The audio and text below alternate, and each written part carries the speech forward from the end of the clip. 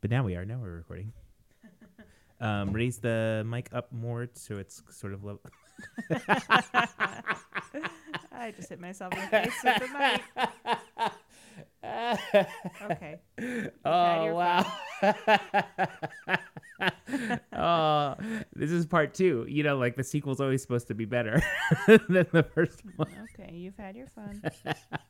Okay, now that we're done hitting ourselves in the face. There's still time for you to accidentally hit yourself. That's in the true. face. I was hitting the mic yesterday when I was with my hand motions, but it wasn't that funny. Anyway. You're right. It wasn't. This is infinitely funnier. Let's begin. Okay, part 2. If you listen to part 1, we did a lightning round of a bunch of movies we watched in the last like 6 months because we haven't done an episode in a long time. Wait, I just want to pause because I'm pretty sure that what you're going to do is use the sound effect that's like 10 hours later. Oh, yeah.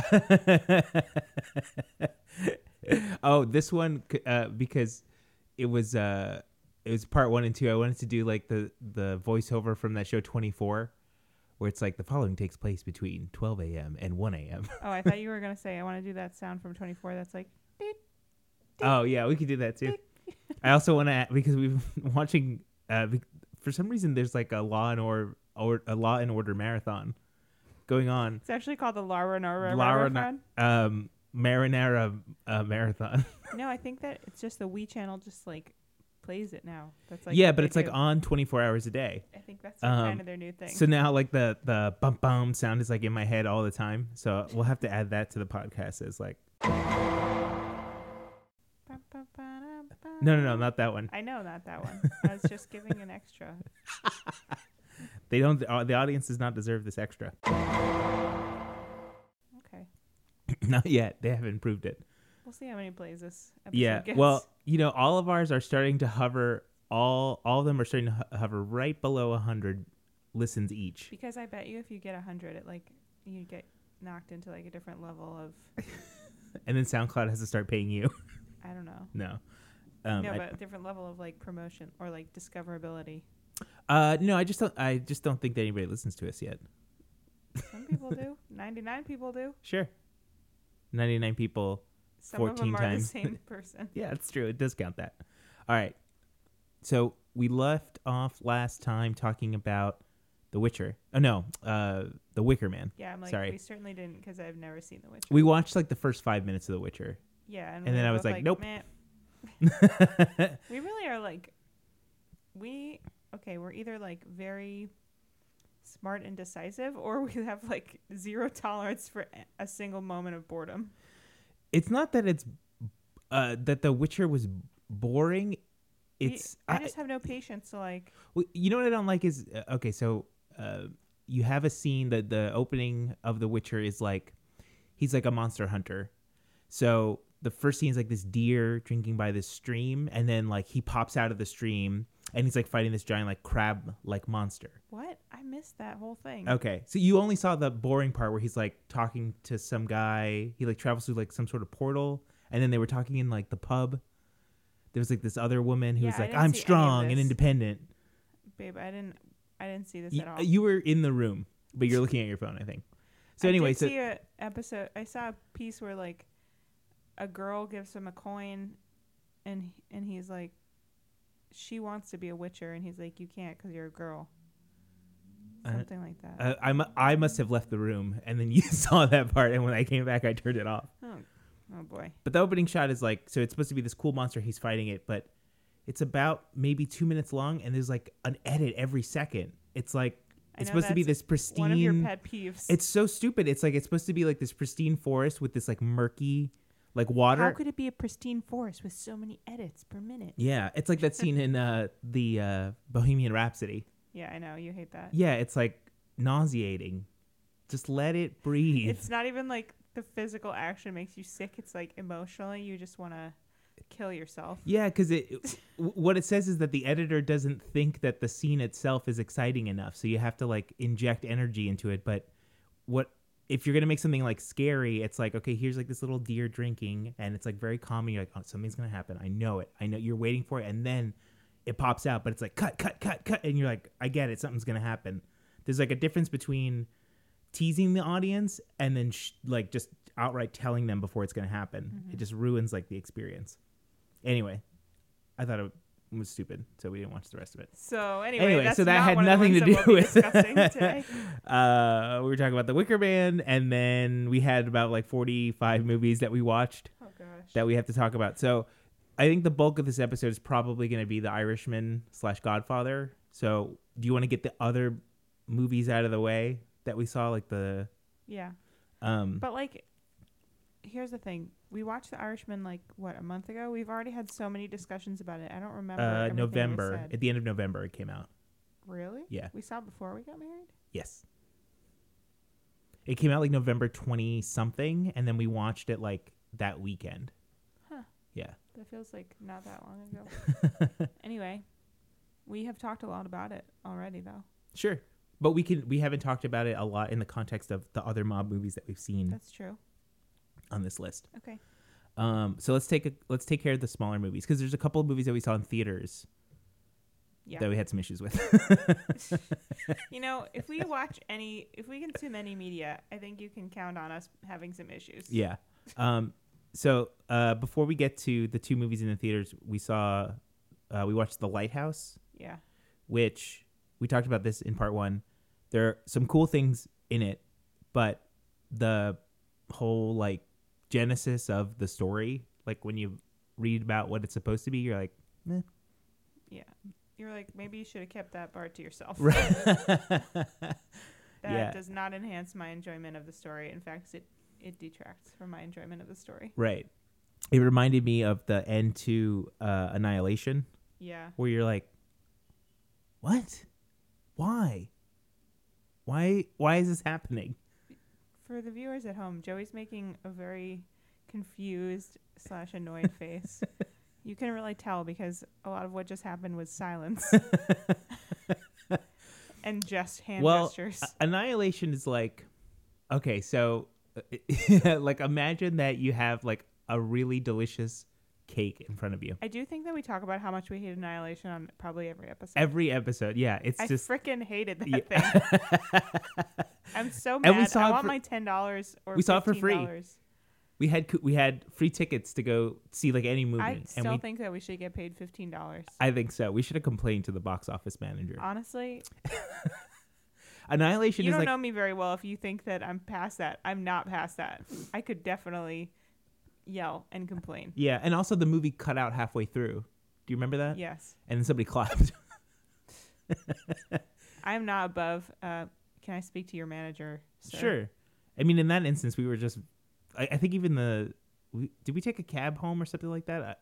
I was worried that we were annoying the driver because we were just screaming about how much we hated this movie. No, we did take a cab back. I remember we were talking about cancer.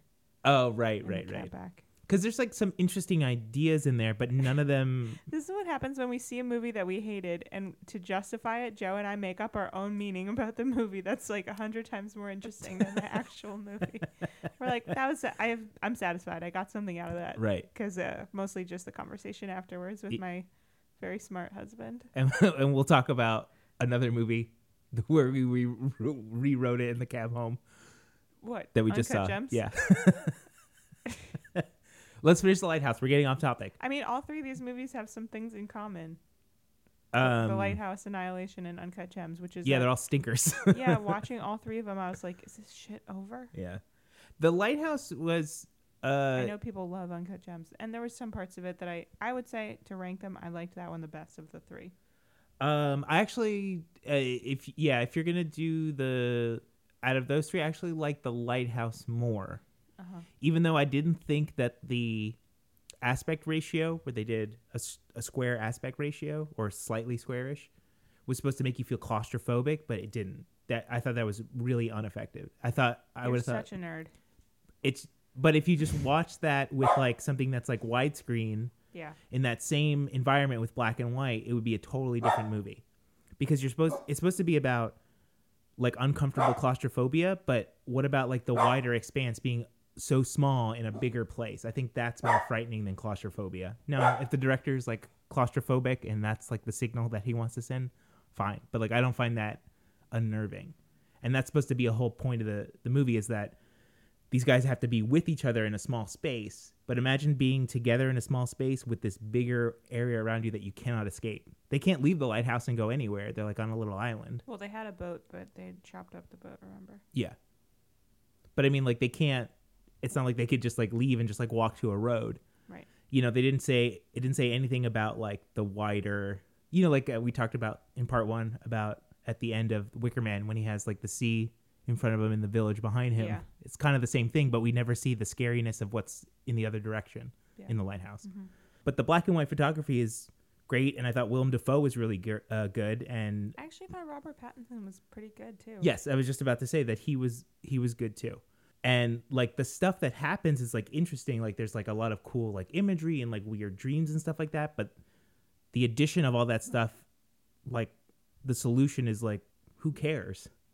In the end, there's no, I don't know. There's no point to the movie, and At all. yeah, it feels like at all. Like the whole crux of the movie is that the Willem Dafoe is a lighthouse keeper who's keeping the light itself secret from Robert Pattinson, and that just drives him insane. And when he finally sees the light, he Goes crazy. ends up naked at the base of the lighthouse, having his guts eaten out by seagulls. Like, it would have been nice if he had freaked out, tripped over the edge, and fallen to his death. And then it turns out he's still alive, but the birds start eating him. Just that little clip would have been nice, regardless of whether it's a allegory for Prometheus or not. I mean, like That what's little the thing story just of links. Prometheus anyway. Just the way that man gets fire. Like, Yeah, and like some people say that Willem Dafoe is Prometheus, and like that he's keeping fire from everybody, and that humans like cannot control themselves, so they'll do whatever it takes to get to the secret. You know, like you can't keep a secret from anybody. that's such nonsense. Yeah, just whatever. I would rate that movie like 5 out of 10, but the 5 is like cool stuff, like the scene where he kills the bird is really cool, and like when the photography of like the ocean, and like they're waiting for like the boat to come and it doesn't come. It's like all very haunting and very beautiful, but like I would give it a 4 out of 10. I truly didn't find it compelling for the most part. Sure, it was beautiful, black and white, but it's really hard to like get engaged in a movie when it's black and white like that. I felt. I don't have for that. half the movie, I couldn't understand what the hell they were saying. We had to put it on subtitles. Remember? Yeah. What is it with people mumbling in movies? What is it? I don't know. Just speak clearly. It's okay. Yeah, it's fine. Just speak clearly. I mean, we also had to put Deadwood on subtitles. Yeah. But like, also that's because we're like, what did he just call him? Yeah. I think that they're talking about this guy, but I'm not sure. Yeah, and they just curse so much that you're trying to decipher what's between the curse words. Yeah. But I do, you know what I appreciate about Deadwood? That they call people dudes, which is historically accurate. Yeah. I was like, nice. Cowabunga. Okay, so that's enough about the lighthouse. We don't have to talk George much Costanza. about this, but we watched this documentary on Hulu about George Lazenby, who played James Bond in one movie, and his like ascent into becoming James Bond after being like a car salesman. And then immediately after, he was like, yeah, I'm good. I don't want to do that anymore. Yeah, I'm out. And they offered him like a 7-picture deal and like millions of dollars. But the documentary is really interesting because it's only interviewing him as, in current time as an old man, but they use actors to recreate all these like moments in his life. Oh my God, it's so good. And it's like very cute and very silly. And he has like a great storytelling ability. Yeah. I really like that. Even though I don't like James Bond, it was really interesting just to see this interesting person's life and how he became to like Britain. Like that's like a badge, on their lapel is like James Bond. Of course. And anybody who gets to play James Bond is like royalty. Of course. So how did this man leap from nothing, backdooring his way into it, basically lying, admitting he lied, and then they still picked him? Right. And then also when he was done, he was like, I'm good. I'm going to do something else with my life now. Yeah, just very, very interesting. He didn't do it for the fame of it. He just did it because it was like, sounded like fun. Yeah, like that almost that he could. He did a lot of things in his life because he could. Yeah, and he also had like a tragic like love story. Right, yes. And just like a normal guy though. It was it was interesting because you can imagine it being your uncle or like whatever, Right. your neighbor. Just everybody has an interesting story. Right. Like, you're like, oh, I grew up with this guy George on the street, and we never thought he'd amount to anything, and now he's James Bond. Or he was James Bond and now he's still selling cars again. Yeah. Like what? Okay. Um, Whatever, man. It was called Becoming Bond. I would definitely recommend that one, even if you don't like James Bond, which Yeah. we don't necessarily. But I like James Bond, but not in the way that like you like mafia movies. I don't Sure. know. yeah. Or like the way that people like, it's the same way that people like Doctor Who and things like that. It's like kind of Sure. the same Yeah. fan base. 2 days ago, we watched Boys Don't Cry. Mm-hmm.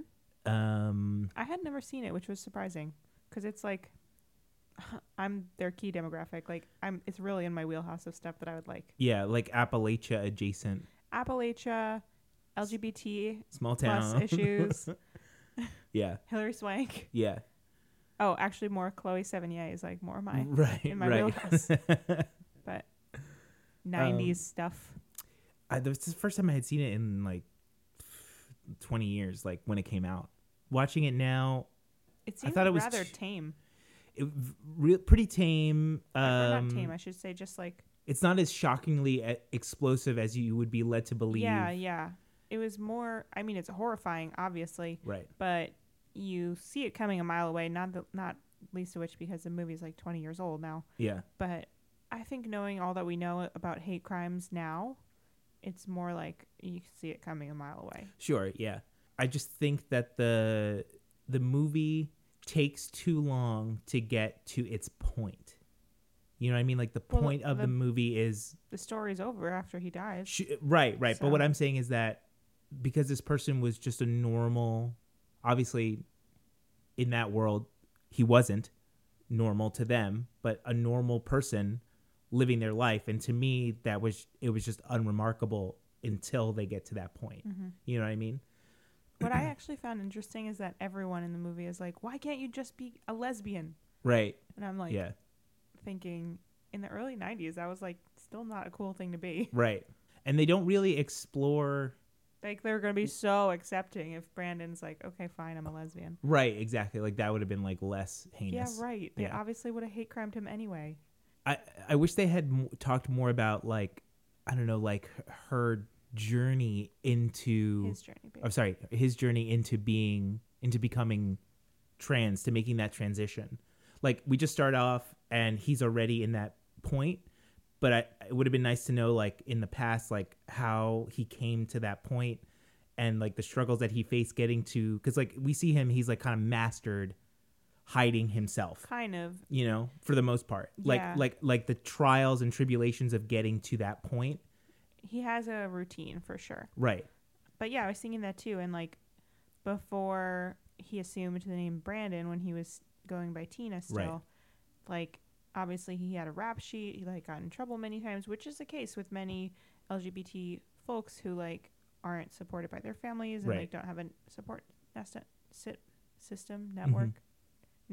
Nestwork. Oh no, that's terrible. He just laid a big goose egg. Whatever.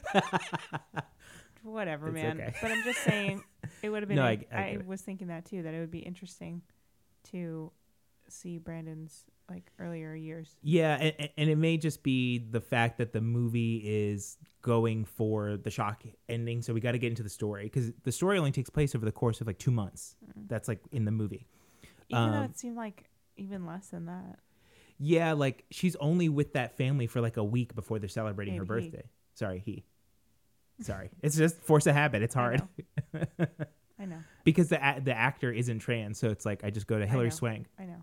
and because it was made in the 1999, so obviously they couldn't go too. This was as like shocking as they could be, and the movie's still pretty shocking, but like you said, ultimately tame compared to like what has happened like in the last 20 years. Compared to what has happened and compared to like even the other media about like queer people Sure. that we've seen. I just thought I want to know more about him, but it was just kind of like, okay, let's get to the love story and then just cut it there. Yeah. And I also think it's interesting that like in the description of the movie by whoever, Netflix or whatever, Mhm. it was like a young man falls in love, like meets a woman and falls in love, and I was like, did they really fall in love though, or is it more just like, Lust. yeah, Yeah. you have a crush on someone that you just met, like they didn't even know each other for more than a couple days, Right. But whatever. Yeah. But so I just think it's interesting that that's like the framing of the story, that it's like a love story. It's not. It doesn't have to be a love story to No. be tragic. Right. Or interesting. Yeah. Yeah. Or like validated. It's a very Hollywood, because they're like, well, how do we make this connection? How are you going to feel for this person? Because, in the scene right before he gets shot, you're like, oh, these two people are in love and that nothing's going to tear them apart. And that you have these two bullies it's who a are, very Romeo and Juliet thing, like in the way that they're teenagers. yeah, And I don't know if like, that, what love is. and I don't know if that did their relationship justice, because I don't know how much we truly know about, because I thought that the girlfriend was shot too, because 3 people supposedly died that day. I also would have been interested to know how they caught the 2 guys and how they figured out like what happened that day, like who confessed, and like I think it's really telling that the story has to be framed as a love story in order to like win over the audience. Like if I'm straight, I can recognize love. I know what love is. Yeah, like I'm a good person, I know what love is. Yeah. But like also it doesn't. Why does Chloe Sevigny's character have to like love this person as opposed to just like them and like be a good person and not want another human to be hurt for zero reason? right, because they don't really explore her complicated feelings. Right. Like when she discovers that Brandon is actually a woman, like But Brandon's not a woman. I know, but like she has female body parts, correct? Yes. Okay, so when she discovers that, But she doesn't discover. Brandon tells her. no, they make her look at her in the bathroom. They strip Brandon. Yeah, but Brandon said before in the jail, like, I have women parts. He said that he has both parts, both male Yeah, and female. that's true. But like Chloe's character's complicated like feelings, like how, like there's no exploration of like how she felt in that moment, like seeing that and then saying, I don't care about that. Like I think more she was probably feeling just horrified watching who she thought were her friends like totally brutalize another human. sure. More than anything, like regardless about how she felt about Brandon, I think it's just horrifying and shocking Mhm. situation. Like, not to go into her feelings about Brandon or like her sexuality or whatever. Right. Like, it's probably not even that at that level. It's just like Yeah. extremely traumatic situation. I guess I'm saying that only because they focus so much on the love aspect of it. Like, I mean, she had to have been also feeling some complicated feelings like, okay, this is a trans person, but I feel this certain way about him, especially in I don't know if it's, 1990. like, even got to that level. It's more like humanity and like interest in getting to know someone. It's not like, that's why I'm comparing it to Romeo and Juliet, because I don't think Romeo and Juliet is like a legitimate love story. Controversial opinion, but they're like 15. Like, what the hell do they know? Yeah. They don't. They barely also like saw each other at a party one day and they're like, oh, I'm in love. Yeah. Really? Are you? Yeah. And I Now- thought that he was going to fall in love with the other girl. Candy. Yeah, Candace. Yeah. Yeah, the one who is short-haired one. Yeah, who is not related to Peter Sarsgaard. It was. The relationships were very unclear. Is And Peter Skarsgård the murderer? yeah, That's who that is? yeah. I never knew who Peter Skarsgård is. No, I think he's Sarsgaard. Skarsgård. And then there's another actor whose name is Stellan Skarsgård. Peter Sarsgaard is married to Maggie Gyllenhaal. Maggie Gyllenhaal. Really? Yes. That's who that is. Yeah. How interesting. Yeah, the guy from Garden State. Yeah, from Garden State. Interesting. Yeah. He plays the same character in Garden State, but less murderous. Yeah. Slightly less Appalachian Yeah. and slightly less murdery. As if that character lived in New Jersey. Yeah. Wow. How interesting. Yeah. Stellan is the other Alexander Skarsgård's Yes. dad. Yes. But I know that there's other Skarsgårds. But you're Yes. saying this is a Sarsgaard. This is a Sarsgaard. What the hell? This is like there's 2 guys in Hollywood named Judd. Apatow and Nelson. Nelson. Why though? Judd? And then There's a Sarsgaard, not to be confused with the Skarsgård. What the fuck, guys? Yeah. Get it together. All right. Enough about Boys Don't Cry. Yeah. Not a movie I feel like I ever have to see again. I'm glad I watched it though.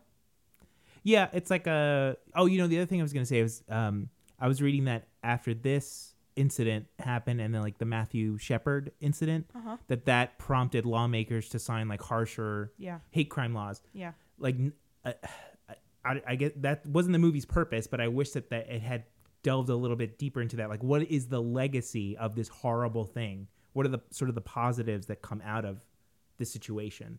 That people are, further protected when they didn't have that right.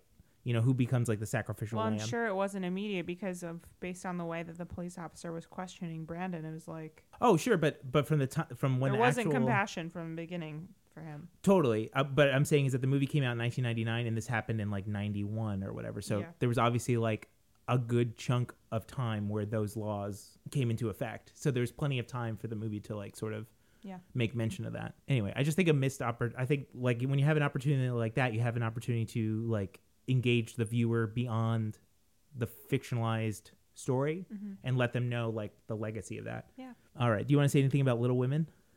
Yeah, I loved it. Okay.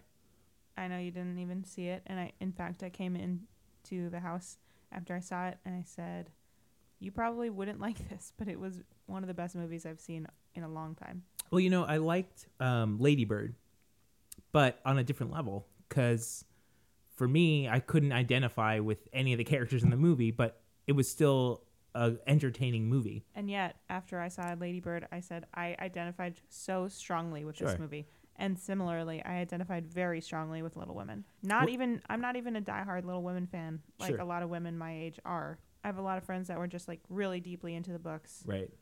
What's the name of the director?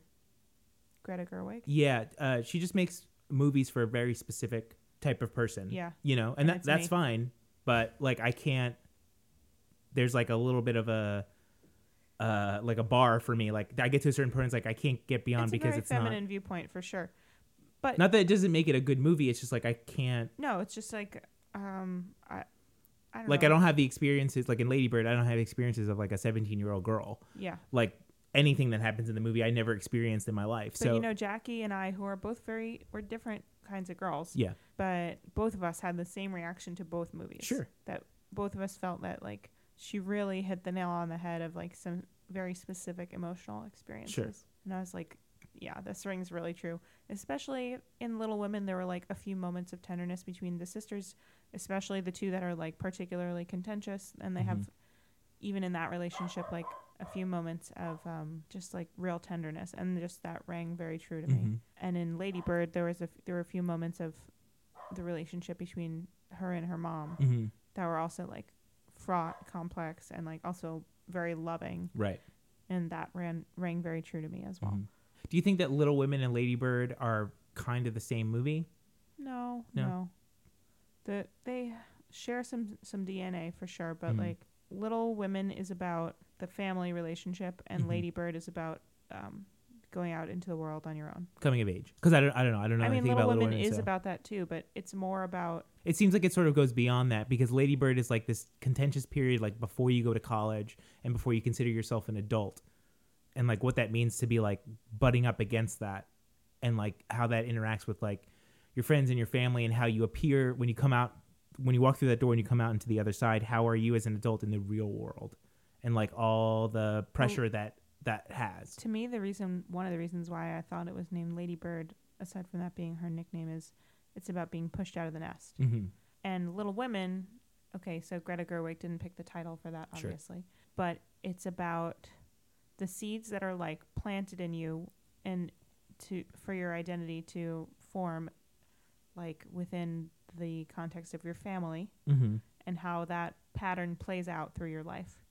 That's what it's about to me. But I guess it goes beyond that period of once you've come of age, right? Because it extends further into these women's lives, right? Yeah, I think also Lady Bird is like we leave her at the precipice of like the world. Right. She could have anything, especially because it's more or less modern times. So Sure.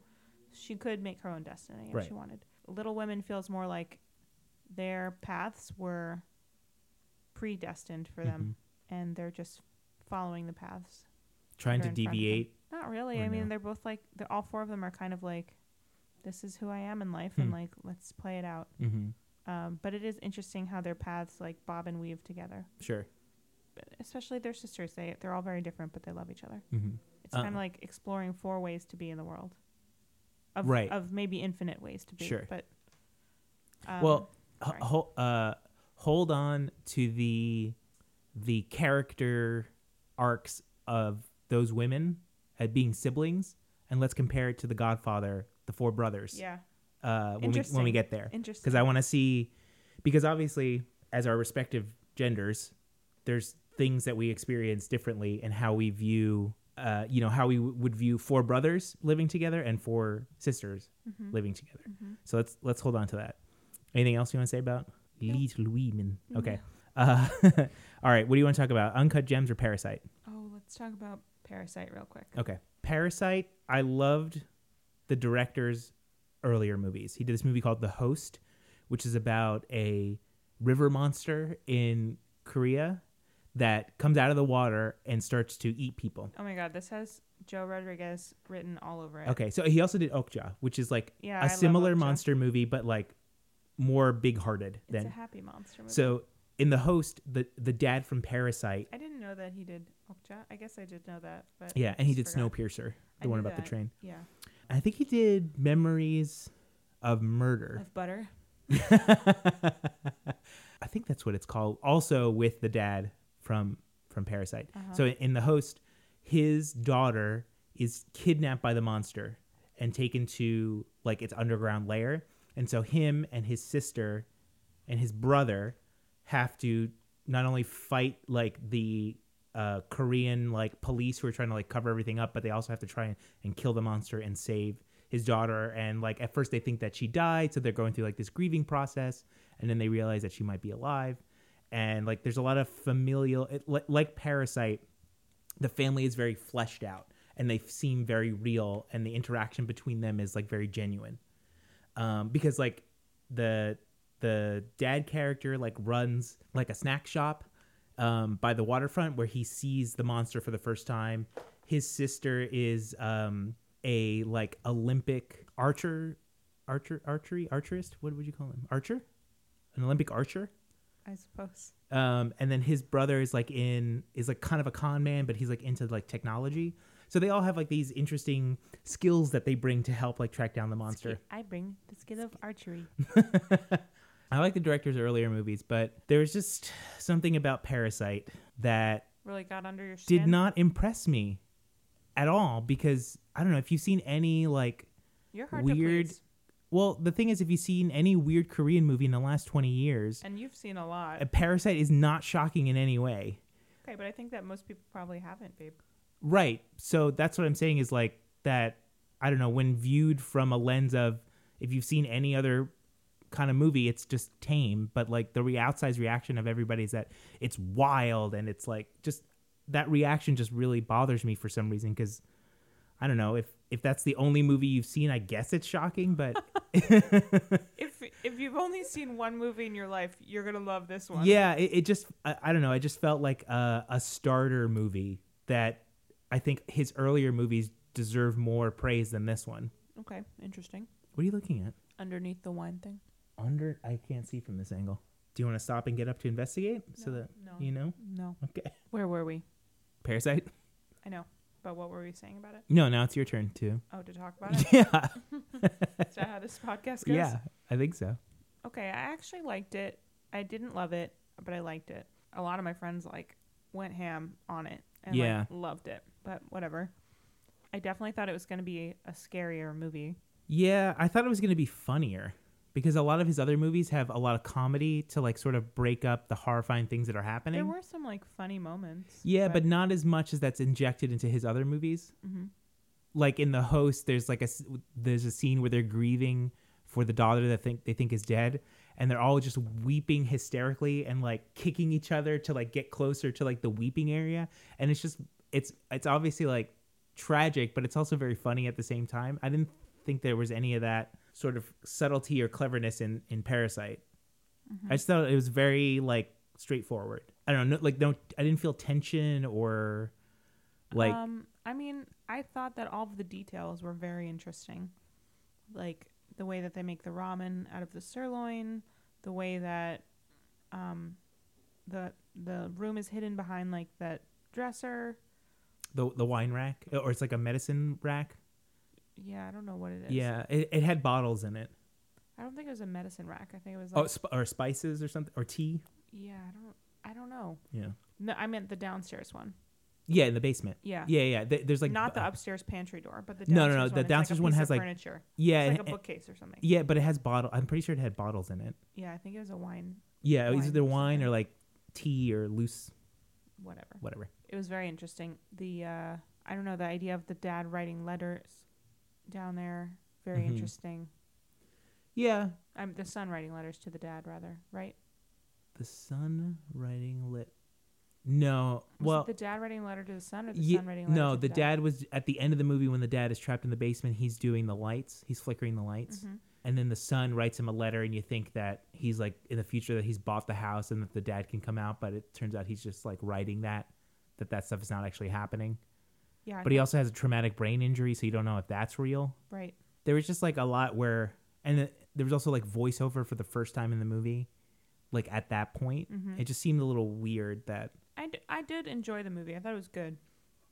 Again, it wasn't quite as clean as we like. It didn't even have to be clean. I just wish it was more, because like when I think of a parasite, I don't know. I think of something that is disgusting from the beginning, and that there's no cleanliness about it. You know what I mean? Like that the family is like dirty to begin with, and that you think that they're going to infect this family, but it's like their infection is like pretty tame. Like yeah, I they mean, just not all want to. parasites are going to kill you, though, is the thing. Like, some parasites just need a host to survive. Yeah, I guess, but I just think that that's boring. It wasn't quite. It's an interesting concept. Like, okay, so here, like, how does these two families from opposite sides of the coin intersect? And obviously, the poor family is like good at conning.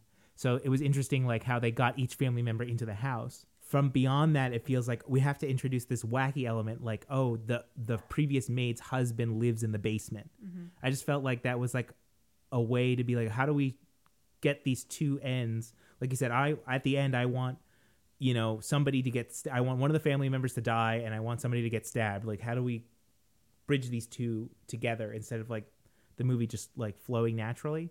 It feels like they just plop something in there to get from to the other point. Right. Like what is the point of having that other than to be shocking? Like it would have been different if like the rich family kept that guy down there. Right. And they, because the previous maid knew something about the family, so they said, you're going to keep working for us, but we're going to keep your husband down there, and if you say anything, we're going to kill him or something like that. That's pretty dark. But that's what I'm looking for, especially from a director, who's made very shocking movies before. Yeah. All right. What would you score it out of 10? I would say 6 out of 10 because the performances were very good. The guy who plays the actor who plays the dad is an excellent actor. Everything he's been in, he's fantastic in. He always transforms his body and his mannerisms to fit the narrative. He's excellent. And the family was good as well. And there was a lot of cool use of CG that you didn't really notice. Like the block that they lived on was like real buildings, but the background was CG so that they could flood it for that scene where they come home and it's raining. Uh-huh. Just like little uses. How did you know that? Because I watched behind the scenes and they showed how they constructed the set because they needed it to flood in a very specific way and they couldn't do that like on a real street. Yeah. There's also some CG when they're walking from the rich house to their house as well. Like they're walking through the city and it's like all flooded. Mm-hmm. But just like little things like that, I like how do they make something so simple, but it's all fake, and it's not like a spaceship comes down and it's all CG. It's just like a background and lighting and things like that, and how they make it look totally real. Because I believe that I was like, oh wow, they actually like closed down that street, somehow flooded each business. Like how did they do that? But it was all just fake. I think that stuff is really cool, but just was not shocked. You're a tougher critic than me. Yeah, I don't know. I just feel like it's okay to like push things a little bit more. Like I think we can handle it as like a society. That wasn't his vision for this movie. Yeah, and I just think that's like boring to me. All right. Yeah. Next. Okay. What would you give it? You didn't say what you would give it. 7 out of 10. Okay. So let's talk about another movie that we saw in the theaters that has gained, like, I don't know, rabid acclaim that we were very lukewarm about, was Uncut Gems. I think that we warmed up to it like way after the movie was over when we were talking about it amongst ourselves. I wouldn't say warmed up. I think we just came up. We like wrote the movie differently. Yeah, ourselves. like the Uncut Gems is like somebody saying, how do we make people stay on the edge of their seat for 2 hours? Oh my God, we were watching this But- movie and it was like, get me out of here. I physically did not want to be seated watching that movie any longer. That was your experience. My experience was that I was bored. Like, it just felt too long, and it was just annoying. Like that tension is translated as yelling. You know, like the only tense scene that I liked was when they're trying to get the door open. Kevin Garnett is trapped in the little I hated anteroom, that scene so much. and they have to like trick the magnetic system into opening. And I thought that was really clever because it involved more than just yelling. There was an action to the scene. There's many moving parts because Kevin Garnett is about to leave with the gem, and you're like, no, don't go. And Adam Sandler gets his assistant to put the little shavings into the metal detector to fool it.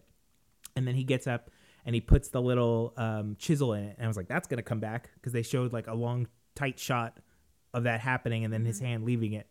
So it was a nice setup that then later paid off very positively for Adam Sandler's character. But other than that, I just thought it was annoying. It was like a Robert Altman movie where they're all talking over each other and none of the dialogue is important. And then like the directors were like, oh, that's tension. But it's not. It's just annoying. Like the tension was whether or not he's going to get the door open. And there was action to it. If they had just yelled and they were just pulling on the door and yelling and then it opens, you're like, oh, what was that all that waste for? If we rename this movie, what would you rename it with our plot? Well, maybe we should explain our plot first. Yeah, go ahead. Talk about opals. Okay. Talk about them. So Go ahead. Go on now. This the Lay it plot- on me. The plot of this movie is there's an opal that's uncut. It's like just roughly like taken straight out of the rock, and Adam Sandler has paid for it to be smuggled into the United States so that he can sell it at auction for many times what he paid for it. So that's the basic gist. What I know about opals, and probably most people that have seen this movie do not know about opals, I only know this because I have an opal engagement ring and because I learned a lot about opals over this last year. It's considered very unlucky to buy one for yourself. And of course, this is just a superstition that's was created by like De Beers Diamond Company to like encourage people to buy diamonds instead. But opals have always been thought to like have mystical powers. They like contain every color of the rainbow. They're very special gem, which of course is like why I wanted one for myself. Greedy. I'm like, special. You're like, I so am cool every and color of the interesting. rainbow. So cool and interesting. I definitely want one. I don't want a diamond. And then I saw diamonds later, and I was like, I like diamonds. After seeing this movie, I hate opals. Well, they have like an interesting sequence in the movie where they take you inside the opal, and it's like futuristic synth music. I actually really enjoyed that. But okay. They base that on like, there's a famous photographer who does that sort of stuff, who like, you know, takes macro photography of like gems and like that inspired. I agree. It was very interesting because you're going through it and you're like, okay, this is a multi-layered type of stone, just like Adam Sandler is supposed to be this multi-layered person. And the other thing about opals is they flash different colors like based on where you look at them from. Sure. So whatever. So that's the thing about opals. They're like very special. There's like a lot of superstition tied to them. Right. And they're specifically considered bad luck if you buy it for yourself. So like knowing that context really changes a lot of the meaning of the movie for the better, I think. Like it really adds another layer to it. To me, the movie is all about like everything is good luck and bad luck. It depends on where you stop the story. Right. And so Adam Sandler's character goes through like a lot of trials and tribulations that are like, oh, something terrible happens. And then that leads you to something good that happens. And then that leads you to something bad that happens. It's all like up and down and up and down. It's very exhausting to watch this journey. I truly found it physically stressful to be watching people yell at each other for 2 hours. Yeah, it just... And they didn't even say or hint at that opal stuff, which I thought would have been so smart. Right, like it really clarifies the movie a lot. Right? But like it almost there is the shouldn't whole be crux that, of the movie. Yeah, there shouldn't be that gateway to the entrance of the movie as like if they had if they had set up one, like we talked about, like when Kevin Garnett, a real basketball player, plays himself in the movie, and he sees the uncut gem, and he's like, I need this. This is going to be like my talisman. Mm-hmm. And somebody in that moment, because he knew that Adam Sandler bought the opal for himself, Kevin Garnett or his assistant should have said, you know, it's bad luck if you buy that. And Kevin Garnett should have said, let me just take it. Let me take it off of you. Get like the bad energy out. Maybe I'll come back with it and it'll be good energy. And Adam Sandler, being a sports bettor or gambling man, knows that sports people are superstitious. So therefore Adam Sandler is superstitious. So he should have gone along And with Jews that plan. are super superstitious. Of course. So all of that, just one sentence could have clarified the movie, because then you're like, all right, he's smart to get rid of it in the context of the movie. If they say that it's cursed or whatever, if it's bad luck, then you have to go with that in that world. So now we're establishing that the gem is unlucky to him, but maybe Kevin Garnett will bring it back because he has like an outstanding first game, and he wins big, right? No, he bets big, and he did win, but the person that he owes money to like found out that he made a bet with his bookie and like canceled the bet. Cancels the bet, yeah. Which is totally crazy. Yeah. And the whole movie is like Adam Sandler is like just within a hair's breadth of like everything working out. Yeah. At all times, and it just can't. It just doesn't. Yeah, and it's like also trying to be this movie of like a cautionary tale movie when he gets shot at the end. Mm. It seems like the movie was trying to go for like, this could happen to you if you don't quit gambling, right? It seemed like I didn't feel that way at all, but yeah, it felt kind of cheesy that like, I don't know, like here's a portrait of a man gone bad, and like this is what happens to like. All right, I didn't think that at all, and I told you I heard an interview with the Safdie brothers, and they were talking about how the Adam Sandler character is like based on their dad. Sure, yeah. And they said he was like a rapscallion, but they really love him. Of course, yeah, but like I don't know, for me, there was nothing to love about Adam Sandler's character. I found him very annoying. Yeah, not very lovable, honestly. And like, why do you have a hot wife and a hot girlfriend? Yeah, yeah. What the hell? And I told you this before, that like his accent really turned me off too. I thought it was like too Jewy, like too like not even Mel Brooks does that much of a Jew voice. It's like too much of a parody. Yeah, like I thought. Because I'm excited to see, it's like seeing Eddie Murphy in like Dolomite. It's like seeing this comedic actor in a different role that's sort of adjacent to him. Like I would have liked it if he was like even the slightest bit funny. Like the movie didn't have a lot of laughs, and I thought it was going to be kind of a fast-paced like Martin Scorsese, Guy Ritchie kind of thing, where there was like some jokes, some humor in the situations that were going on, but there was just too much quote-unquote tension. You know, like after you have like a tense scene, especially like in a horror movie, they usually have like a little bit of humor to kind of break that tension. Uh-huh. There was none of that, I felt, in this movie to let the audience go and then ramp up, because you got to lower that or else you're going to be too high. My cortisol levels were very high for 2 hours straight. Like there was just nothing. And the reveal that his brother-in-law was the guy that he owed money to. It took me a second to figure that out, because when you first see him, you only see his profile in the front seat of a car. Right. And they don't look alike or anything. It's his, I think it's his Adam Sandler's wife's sister's husband. So that you figure it out because they're both at the same Passover Seder table. Yeah. And it was also like 30 minutes too long. For sure. Like there was a lot of stuff that they could have cut out and the movie would have been exactly the same. They could have cut out the whole girlfriend character.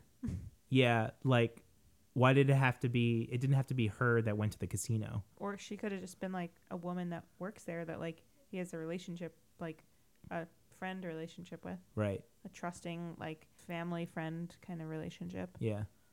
I don't know. There's so many details that I was like, I could have been done better. Just the opal thing would have really made such a difference. Sure. Yeah, I agree. I was like, if I wrote this movie, it would have been so much better. And I know that you didn't watch it with me, but in that movie Mandy, they have like there's like a dagger and there's like a horn that the bad guys blow to call like this gang that's like kind of like Four Horsemen like. Yeah. But every time you see those instruments, they flash like a green strobe light over it, so it's like almost like over enunciating that it's like important and evil.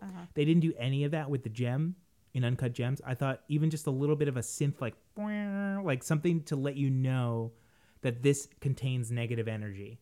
Or positive energy. Or yeah, exactly. Like if you give it away to someone, it's supposed to be positive. right, like when Kevin Garnett is holding it, like they could have done something where you feel like this swell that it's helping him.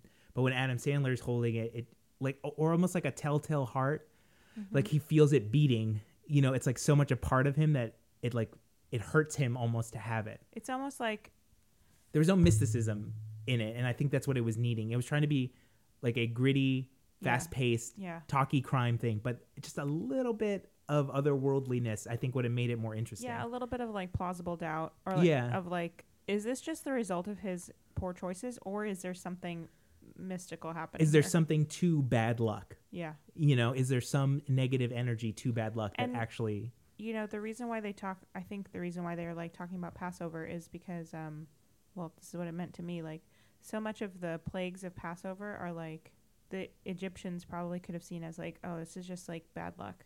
Sure. And then when one thing starts to pile on another, they start to think like, oh shit, this is like purposefully directed to us. Right. And then the Jews escaped their fate, or escaped the fate of the eldest son being born, because they're anointed with like a mark that the Egyptian people, like, it would mean nothing to them. Right. They put lamb's blood over their homes, so they sacrificed something else in order to avoid their sons being sacrificed. So there was some mark that the angel of death and God would recognize. So to me, like, the opal itself is like sort of that mark of like, if you have given it away or if you've coveted it to yourself, like that's a mark that the universe can see on you. Something like that. Yeah, I wish they had tied it in more with, because they make a huge point about saying the death of the firstborn son. Yeah, and then both the sons in that family die. Yeah. But like maybe doing something with, because they made a big point of the Passover dinner, like if they do the lamb's blood, they could have done something where, like, I don't know, if they had kept him alive, that they beat him up and his blood gets splashed like on the door of his business, and like they force him inside, but that's like what protects him, is like he's like, you know, or some sort of lamb, like the girl's blood, his girlfriend's blood is like on the outside, and that's like what, like a little bit more, something like that. Tie it into Passover, because I think that's an interesting idea. Or if she had like, isn't she wearing like a fluffy, one of those like teddy bear coats? Did I imagine that? I don't think so. She's wearing some sort of short coat, I think. Well, if it was like a lamb's wool coat, that would have been like a cute. Yeah. Whatever. But they didn't, is the point. Yeah. We're writing this movie way better than them. Well, because the idea of the movie is like interesting. Adam Sandler is a fast-talking gemologist, gem salesman, who's like a gambler, who's like indebted to a criminal element. Awesome. I'm on board, because I want to see Adam Sandler in that role. Yeah. Just like I want to see Eddie Murphy as like Dolomite. Yeah. Like the hook is great. And he commits to the role fully. Like he's totally not the Adam Sandler that you know. Oh my God, and his tiny glasses are so annoying. Whatever. Yeah. The premise was good, but the execution was just There's not just so many what I was really hoping for. It's just such a bummer, because that script really could have been taken to the next level. Yeah. With a good editor by the name of Lauren Rodriguez. It's not legal yet, but that is my new name at work, at least. Okay, so the only other thing that we have to talk about is the new Pope, or we can tie that into what we're talking about when we get to Godfather 3. Let's tie it in. Let's go right into Godfather Irishman, 3, blah, blah, blah, blah. all that stuff. This is all your wheelhouse. Yeah. You're taking the reins No, now. but just like we obsess over The Sopranos, we have equally. Is it time for us to watch The Sopranos? Oh, of course. Start to it's finish always again? every time we load up the HBO app, Oh my I'm like, God. I think we should never get to Sopranos. It's so tempting to just. It's a warm blanket. It's your desert island Totally. thing, 100%. for sure. Except for the episode with D The Girl. one that we hate. That's The one only episode with Jon Favreau. Ugh. Oh, and Janine Garofalo's in that too. Is she? And Sandra Bernhardt. They play the two lesbians in the movie that they're making. Oh, yeah. So stupid. Anyway. I'm sure that Sandra Bernhardt and Janine Garofalo were like, what a funny thing that we're like in The Sopranos playing characters on a TV show that's being filmed. Right. Like, how weird. That's like their legacy on the show, and they Yeah. never bring them back. Yeah. Okay, so let's start with Godfather. You want to start with 2 because it comes first? Sure. Chronologically? Yeah, sure. No, but we should watch, if we can find it, maybe The like director's cut? bootleg. Yeah, it's called The Godfather Saga. I'm pretty sure it's called, and it's Coppola needed some money in the 70s, I believe, to help continue to fund Apocalypse Now, And so he recut Godfather 1 and 2 in chronological order and added deleted scenes. Like in part 2, when Vito goes back to Sicily and he kills Don Ciccio, I think his name is. He also kills 2 other guys that were, I think the 2 guys that were looking for him in the village. Isn't Don Ciccio the guy that is killed in Little Italy streets? I think that's Fanucci. I think it's Don Fanucci. Oh. Very similar. Don Ciccio is the one where he goes up to him and he's like an old man and he cuts him across the belly. Yeah, he's like, "This is from. Do you remember my dad? Yeah. I remember you." But there's 2 deleted scenes where he kills the other 2 guys that were like accomplices of Don Ciccio who like came to the village to Corleone. I'm pretty sure. And there's like a bunch of other like deleted scenes and stuff. So I don't know. There's not much to say about 1 or 2. Enough has been said. I mean, they're just fantastic examinations about family and power and corruption. And I guess watching 2, because we had watched parts of 2 like a couple of months prior to that, like when it was like on AMC or something like that. Yeah. And we didn't watch it all the way through, but this time we did, and I realized how in the second one that Michael's not really a good, the character that you root for. No. But in 1, he is. Yeah. And he's crossed over to the dark side. Sure, yeah. And I was reading an interview with Coppola about how he was adamant that the second movie had to be the fall of Michael Corleone. Yeah. And it's so interesting because his dad never really faced the fall. He was at the top of his game, right, basically, when he died. Like, after he got shot, he turns control over to Sonny, and then when Sonny dies, it goes to Michael. Right. But, like, Vito never does that. And well, there's 2 2 reasons for that. One, because he was killed before that could possibly happen, or before it could have happened. Right. And 2, because we know that Vito does everything with one purpose, and that's for his family. It's not to consolidate power. It's not to get wealthy. It's not to even to preserve his legacy. And Michael claims that he fights for his family, but it's all for his own benefit. Yeah. And like, it's because it's all Michael has ever known. It is the example of his father. Right. As opposed to like, and the difference is Vito had to struggle to even get a foothold in America, and he did fall in love with his wife, and he does truly love his friends and his family. Right. And he does things that garner respect because they're meaningful to him. And Michael doesn't even love his wife. No. He definitely doesn't. He loves Apollonia more than he does Kay. I mean, he deeply loves Apollonia because the only time that he's like able to be his true self is in Sicily. But right. It's the only time like he's sort of let his guard down a little bit. And she doesn't know who he is, and right, of course, yeah. All of that. I was gonna say in the context of like 1 and 2, because let's say we're analyzing this in like 1975 after 2 has come out, but 15 years before 3 has come out. Okay. That because in 3 Michael's like on top again. He's about to be the richest man in the world, which is like kind of interesting that they go this like extreme. He's going to be the richest man in the world. Because they're investing in the Vatican Bank that owns a stock of this real estate company called Immobiliare. Yeah. And by being like a stakeholder or whatever in that company, that would mean he would be one of the richest men in the world. Okay.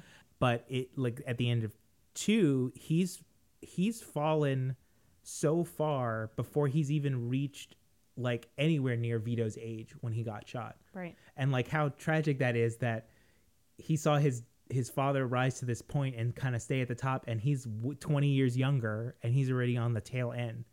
And like at the end of the movie, he's just basically alone in his Reno, his Reno compound or whatever, just like looking off and just being like, what the hell happened?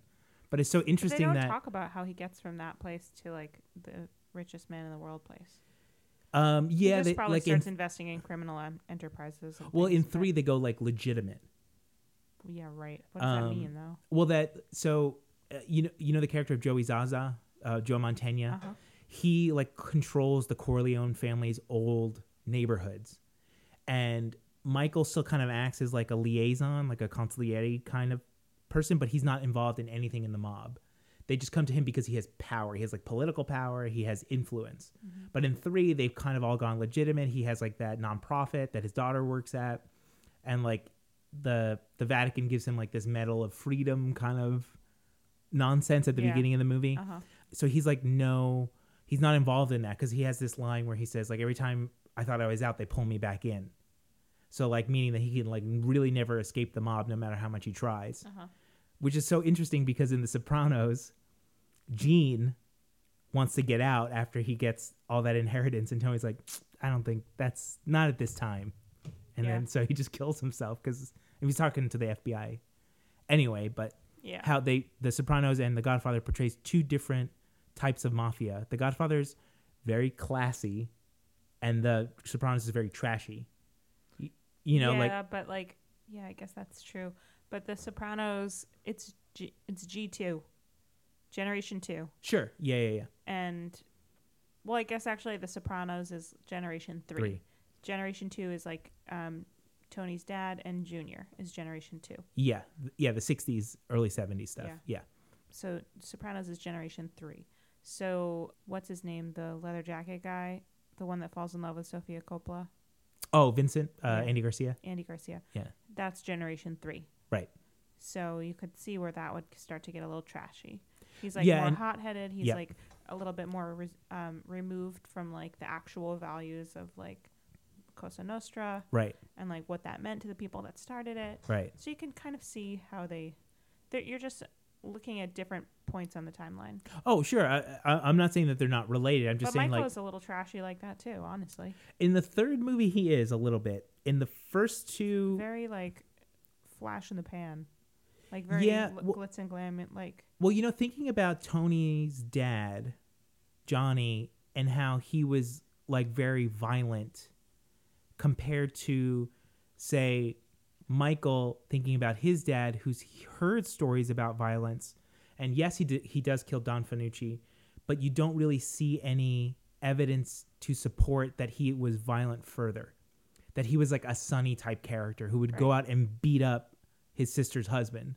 There was like, you don't get that from Vito's character. That he used his words and his, you know, he had to chop the head off the snake in order to get into power. But then after that, he was sort of this benevolent leader. Like he could have killed the landlord who was going to kick that woman out because of her dog. Yeah. But instead he just sort of intimidates him with words. Yeah. You know, he uses a different sort of tactic. So like even when we get to Johnny in The Sopranos, already the course has changed. We've gone from sort of a diplomatic mob who's like, this is our thing. We brought it over from Sicily. Johnny is like Sonny. Yes, absolutely. Fly off the handle. And type. Tony's like Vincent. Yeah. 100%. And it's so funny to think about Tony watching Godfather 1 and 2, as they make reference to many times in The Sopranos. And he's like thinking, this is my dad. Right. But he probably thinks that Vito is his dad and that he is Michael. Yes. But it's not. His dad is Michael. Yeah. And he is Vincent. Yep. Interesting. Yeah, 100%. It's so funny that they really reference it, of course, like quite a lot, because Tony was coming of age in the 70s, and it was like, obviously everybody knows what The Godfather is. Right. But I'm sure that he was watching it thinking, yeah, I'm Michael. Well, you know, because he's not. Tony's grandfather, I believe, was a stonemason. Yeah. Right, who like built some church that he takes AJ to. So like his frame of reference is, well, if my dad was the first one to be in the mafia, then he is Vito, and I am Michael. Yeah, because but that's not true though, because his grandfather was, right? Well, no, I don't think his grandfather was in the mob. I think his grandfather was just a stonemason. Oh. I think Johnny was the first one to be involved. Okay. I'm pretty sure. But that's what I'm saying is like kind of justification to why he thinks that like. Well, yeah, like Tony's never even been to Italy. Until that one episode, yeah. And like he doesn't know really about his people. And, right. Like, he's definitely just American. Yeah. And how interesting Tony's trip to Italy compared to Michael's. Yeah. He thinks he's going to have this Godfather 1 experience. Totally. Where he's going to meet an Apollonia. He sort of does. I think that's part of why he has feelings for that woman the mob boss that he meets, because I think he has in his mind the Michael Apollonia story. Right. I'm surprised that they didn't do some sort of framing. They don't have him walking around in a tank top and a page boy hat. Is that what that's called? Yeah, I think so. Yeah, like the driver hat. Yeah. Like a carriage hat or something. Suspenders and a tank top and a little hat. Yeah. And they didn't make reference to like the shotguns that they have that are very specific or anything like that. But no, they don't. Missed opportunity. but maybe also a conscious decision not to be like, oh, we have to do a Godfather 1 reference. I can see both options, but it would have been nice to sort of have Tony be a little bit diluted. Or 'Cause Tony to like make a joke that he's like talking to this woman. He's like, "Oh, you're like my Apollonia," or Right. whatever. Or he says something like Monday, Tuesday, like he makes some sort of like joke like that. Yeah. Because we've seen throughout the Sopranos that he does watch these movies and he's like very interested in like World War II stuff. Yeah. And like he considers himself a general, Napoleon, Patton. He watches that I think he watches Angels with Dirty Faces or Scarface, Yeah. the original. I think it's Angels with Dirty Faces. And how he like sort of sees himself in that. He deludes himself that the heroes he's watching in Mob Cinema are him. So Yeah. like it would have been nice in that episode, like you said, to have it be sort of allude to that, his delusion, because he has a fantasy that he's a Roman war soldier Yeah. having sex with the mob boss. Yeah. but and he there's also no has other- that fantasy of the neighbor. Oh, that's right. What was her name? She's not real. Isabella. Isabella. Yeah. Yeah, and that's like kind of more of the Apollonia fantasy. Yeah. That happens in his own backyard. Yeah. Yeah. Interesting. Because then he imagines her in Italy. Yes. And he's a baby in Yeah, her arms. Uh-huh. I mean, Tony's all messed up, but Yeah. poor guy. Um, But I think, but how interesting how The Sopranos takes the concept of the core family from Godfather yeah, and puts it into Generation 3. yeah, And not, because they could have done very classy, kind of like a Boardwalk Empire type show, but like Boardwalk Empire is more seedy than Sopranos. Sopranos is isn't even. really trashy. It's just like, I guess not that it's trashy, but it's like New Jersey. It's like they're playing second fiddle to New York. they're new money, Right. like, as opposed to the woman mob boss in Italy is like, has a sprawling compound. She's like had money for her whole life. Sure. She's very refined. She knows how to move through that kind of society. And like her father, who is like technically the mob boss of that family, Mm-hmm. is like real old, like he's like from the 20s almost. Yeah. So she's like real old money. She's like first generation mobster. Yeah. Let's go back to Little Women Okay. and the sisters and the brothers dynamic, because every time we watch any of the Godfathers, we always talk about about Tom Hagen and Sonny and how that affects Michael, and how Fredo's like just cast off on the side, and like what that feels like to be like in the because I think Fredo is third oldest. I think it's Sonny, Fredo, Connie, Michael. Michael's the youngest, or is I Connie think the so. youngest? I can't remember. They're flipped. They're in the same. It's either Connie Michael or Michael Connie. I think it's Michael. I think Michael's the youngest because when you see them on the stoop as children, there's 3 babies. There's 3 kids. Yeah, I thought one of them was a girl. Yes. So, but Sonny. So there would have been Sonny, Fredo, Connie. Yeah. Oh. So you're saying Michael's the young? I'm sorry. Because Yeah, the yeah. one that's You might be right. Yeah, the little boy is in the mom's arms, that's Fredo. and that's Fredo. I think it might go actually Sonny, Connie, Fredo, Michael. Maybe Not sure. let's give it a quick look up, because either way, Fredo is the middle child, the middle boy. Yeah. And of course, he's pushed aside by Tom when they adopt him. Well, is he pushed aside by Tom, or is it just that Fredo was like Not that Tom pushes him aside, but that the natural hierarchy of the family changes. Tom is just kind of absorbed to be like the second hand of Sonny. Right. Oh, did you know that Vito's wife's name is Carmela? No, I didn't. I didn't either until this very moment. Do they call her Carmela? They always call her like Mama. Mamma mia. How interesting. Michael has 2 older brothers, Sonny, Federico. Interesting. What does that mean? That Fredo's real name is Federico. Hmm. And a younger sister. So Connie Is the youngest. Then they fucked up in that street, like, image. Yeah, well, I'll have to watch it again.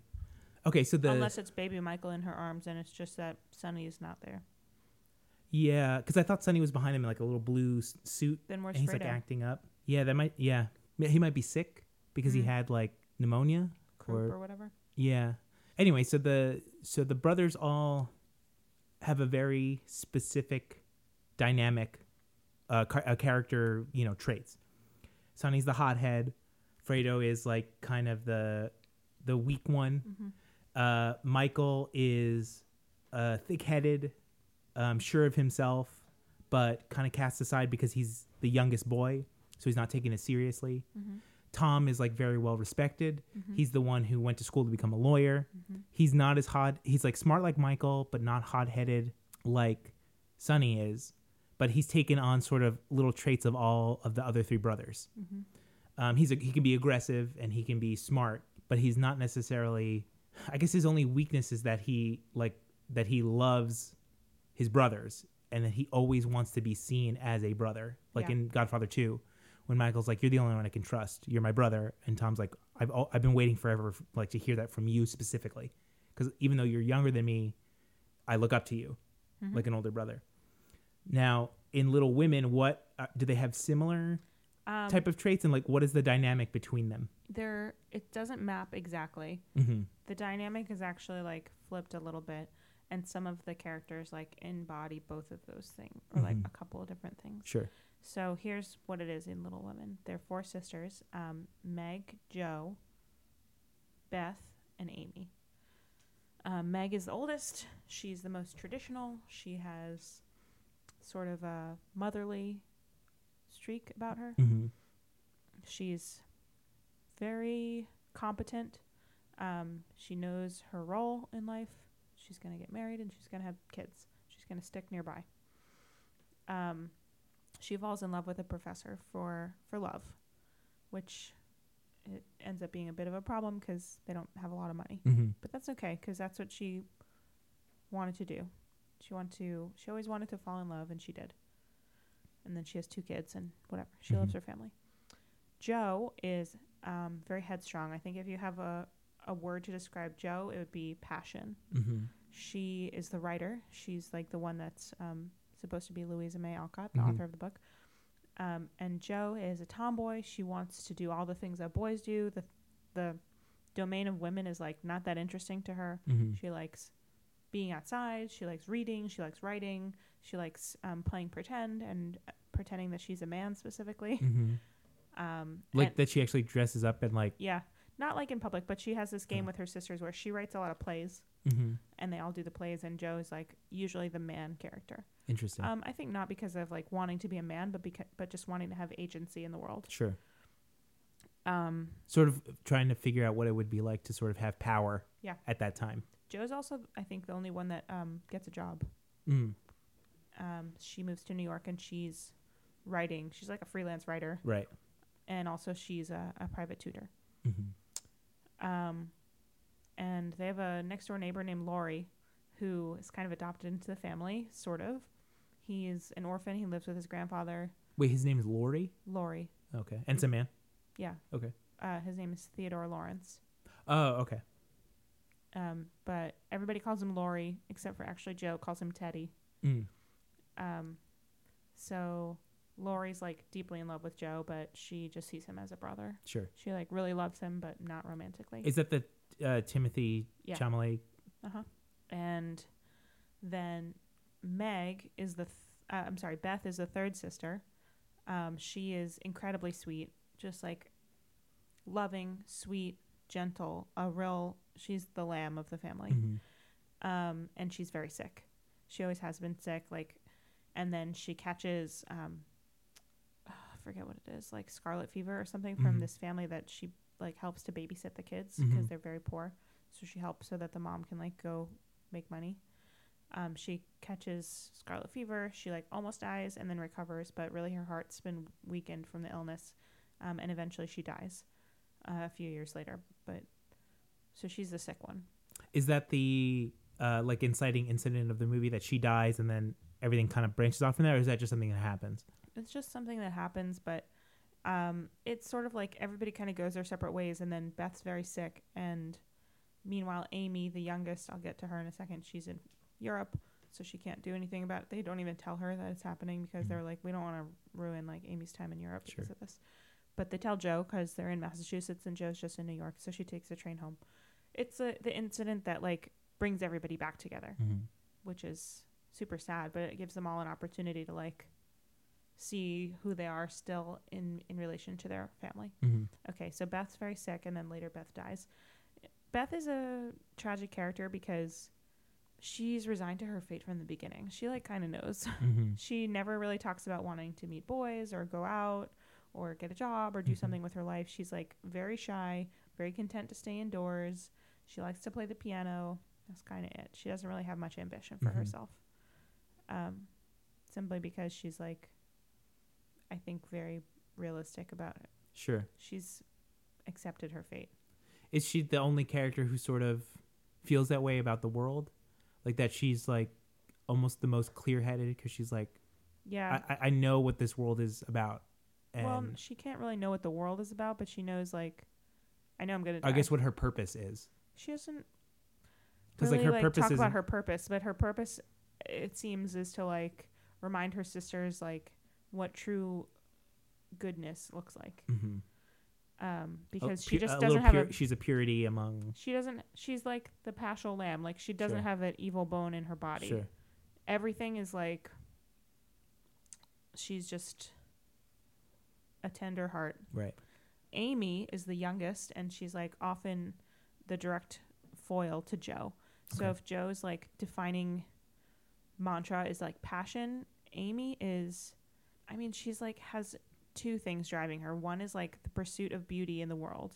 She like is an aesthete. Like she's very interested in like finding and creating beauty. So Joe, of course, who's like Sorry, in what way? Like she's painting? a painter. Okay.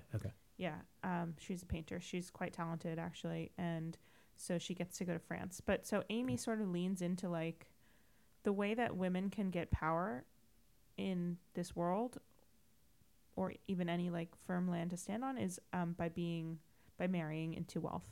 So Amy is quite practical in that way. She like sees a direct line between like wealth and security, and like sort of the thing that ties those two things together is like art and beauty. Because there's, she sees value, not only like moral value, but financial value in those things, and like in the pursuit of those things and the continuance of those things. Now, is Joe jealous of her because she seems to have? They're both jealous of each other. Okay, I feel like the Joe character, who's like, she writes these plays and she does these things, but it's kind of only within the family. Yeah. Seeing her other sister like get a chance in the world to like use that for influence outside of the home. Would be like very, well, yeah. like a very contentious point. Like Joe is a writer, though. She's published. Oh, okay. At that point, Yeah, and although like a lot of her published work is like very trashy pulp stuff, and she often doesn't write it under her real name. Sure. Because she's like, my mom wouldn't like this. Right. Joe, I think, feels jealous of or feels some kind of way about Amy because Amy is like kind of leaning into like the rules of being a woman, and Joe wants to break the rules of being a woman. Amy's like, I'm going to succeed by playing the game. This is the rules of the game. Joe says, I'm going to succeed by saying, fuck this game. Right. So they're very different, but they do come together at certain points. For example, Joe in one scene cuts her hair. She has long, beautiful hair. She cuts her hair and she sells it to make money for her mom to go to take care of her father, who's like been wounded in the war. The Civil War? Yeah. It's like 1860. Oh, okay. Ish. Yeah. Yeah, it must be the Civil War. And they live. Where do they live? Massachusetts. Gotcha. So anyway, Joe cuts her hair and she's really sad and very proud about it. She doesn't want anybody to know how she feels, and then she's crying by herself late at night. And Amy, just like talking about this makes me choke up a little bit. It's just such a perfect, like, I don't know. It's hard to describe it. I don't know if you would understand it unless you're a woman that has a sister that's like sometimes has a contentious relationship with her sister. Like, yeah. So, Amy finds Joe crying, and she's like, "What's wrong? Are you sad? Like, are you scared for Dad?" And she's like, "No, it's my hair." And out of anybody, of course, Amy understands because that's her worldview. Like, beauty matters, right? Like, and she understands. It's not just like, it's not vanity. It's like, because there is value in like taking pride in your appearance and like making things beautiful. And I'm sure that Joe, who, from what you described as someone who wants to like break the rules, Yeah. is now like, well, how can I? Now I'm like so far past that, because to herself, I'm sure she seems not beautiful because she cut her hair. Yeah. Where her sister Amy can like go about in this, expectation of beauty with she doesn't have to wear a mask. She can just go out as herself. But Yeah. Joe is now feeling like, now I'm so far outside the system. How am I ever going to get back? Well, Amy doesn't have to. That's an interesting point. Amy doesn't have to wear a mask Right. in life. Amy is like, this is me. I care about beautiful things. I want to marry rich for the security of Right. it. She sort of Love plays, is a choice. She plays into the rules perfectly. The system was set up for someone sort of like her. She's to very succeed. good at it. Yeah. She's very smart, driven, ambitious, just like Joe. Is she the type of person who's like, I'm going to be this way. Underneath, I'm a much smarter person, but I'm using this to gain a foothold so that I can do what I want? Or do you think that she's completely beholden to the system truthfully, like in her head? Or is she like, I'm gaming the system I by think playing it? She's playing the system, Okay. but not for any. Malicious reason, but like just to get. This is just the rules of the game, and I'm going to play the game. And of course, there's this barrier for women at this time. So like, she's obviously trying to get some sort of foothold. So she's like, I've got to play by these rules, but when I do, I'm going to be in a different place where then I could. It's also interesting too because she's a bit younger than Joe, and Joe always felt like, ugh, Amy's like trying to tag along again in my like special imaginary game that I made where I'm the man. Sure. And now Amy has leapfrogged her. Yeah, kind of in a way. They're both very similar people, both Right. very fiery like people, but Joe lets her passion drive her path, and Amy controls the passion and wants to be funneling that passion towards like a purposeful, like a practical means. Sort of reminds me of how Michael is a lot like Sonny in that he has these bouts of rage, but Sonny uses his size and his brutality to enact vengeance himself, but Michael uses other people to do that. How they are very similar, but they take different approaches to the same question, the same problem. Yeah, Like Sonny would have been the one to go out and murder the heads of the 5 families himself. Michael sets up, like, why didn't Sonny send somebody else to go check on Connie? yeah, agree. And why did Sonny go himself to beat up Carlo? So Joe has a bit of that hot-headed nature as well, but Joe's the hero of the story, Sure. just like, or not the hero, but the protagonist, Right. same as Michael. The audience is supposed to identify with Joe the most. She's going to guide us through the movie. Although like they don't map perfectly, and I think that the siblings To The in Godfather. yeah, Oh, of course. No, the of course. siblings Yeah, in yeah. The Godfather are like more kind of archetypal, whereas the siblings in Little Women are kind of like a little bit more nuanced, I feel like. Okay. Yeah. Okay. So then that's like a good point to make about how siblings especially in mob movies, are sort of typecast. There's, like we talked about, Tony is the Vincent, the hot-headed. His dad is more like Michael, who's a little hot-headed, but he was like considered a classy guy, like Junior, like he's like old school in that way, and that the men sort of are unnuanced. They're brutish and they're Junior's ugly. Junior and they're is like Fredo. yeah. Bobby, make my nephew an egg. And it seems like, especially in these older novels of like that paint this picture of women that's so different than when we understand of the time, is that they're so much more intricate. And I don't know if Well, that's the thing because is they're based on Louisa May Alcott's real sisters. okay, sure, but like even in like The Godfather, there's, even though each character is detailed and you see sort of this arc that they go through, when you step back from it, they are just rage and fear and and things like that. They're like, you can pin them to like one sort of descriptor. Yeah. And I don't know if Coppola has brothers and sisters. I mean, Talia Shire is his sister. Connie is his sister in real life. I don't know if he has any brothers, but like there doesn't seem to be a lot of personal connection to the characters in that way. Well, he didn't write the original source material. It's No, Mario but he Puzo's, right? wrote the script with Puzo. They have like this whole documentary that's just about the writing of it, how they would meet daily to like rewrite the script. So obviously he had influence in, as like a filmmaker. He's guiding Mario away from the tropes and the shitty stuff in the book and trying to narrow down on the family and those dynamics. I think probably it's more effective in The Godfather to have them be more archetypal, less complicated. Yeah, and because you don't really get to hang out with any of them for very long except for Michael. Sure, totally. It's just interesting how, obviously, like you said, they're based on like her real family and her real sisters, but how different a family can be when the subject matter isn't necessarily about violence. Yeah. Or, like that sort of thing, about like illegal activities. I also think it's interesting too because, of course, Michael grew up with his siblings, but like you kind of get the sense that he doesn't know them that well. No, because I feel like they sent him off to school. Yeah, that's almost. right. That's right. And Little Women, they spend all day, every day together. Yeah, and Michael also goes off to fight in the Pacific Theater of World War II after Pearl Harbor, so he's gone for like 4 years. Yeah. And then he comes back, and he's missed like sort of the formative years that are shaping Tom and Sonny and Fredo. It's interesting that Fredo and Sonny never like came to blows. Tom and Sonny. No, Fredo. Oh, and Sonny. Fredo and Sonny. Yeah, because Sonny probably knew that he could beat up Fredo. Fredo was afraid of him. Yeah, and also, he was not threatened by him, so I think that probably like allowed him to have more compassion towards him. Right. And to have Fredo feel more gratitude towards Sonny than he does to Michael. And they've also protected Fredo. Like they sent him to Las Vegas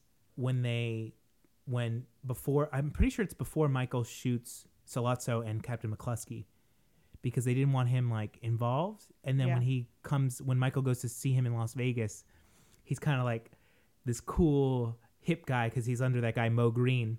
Yeah. He's become his like lackey, and he's like sort of gone against the family because he's like, in Las Vegas nobody knows me. I can be loud and boisterous, and I can, hit cocktail waitresses if I want, that sort of thing. But at home, he's like this little mouse. Yeah. Just like a certain corgi I know. Yeah. Like how protected he is. Is the sister Beth, who the sick one, is she in any way like Fredo? Like do they protect her from sort of what's going on to the other sisters? Is she barred sort of from knowing what's going on in the outside world? Well, she's kind of like too young she doesn't go to the dance with Meg and Joe. She's like very shy anyway. She's like not super, she's just like low energy. Sure. Low energy Meg March. I mean, low energy Beth March. Yeah. she's sick. Wait, like, March is their last name? Yeah.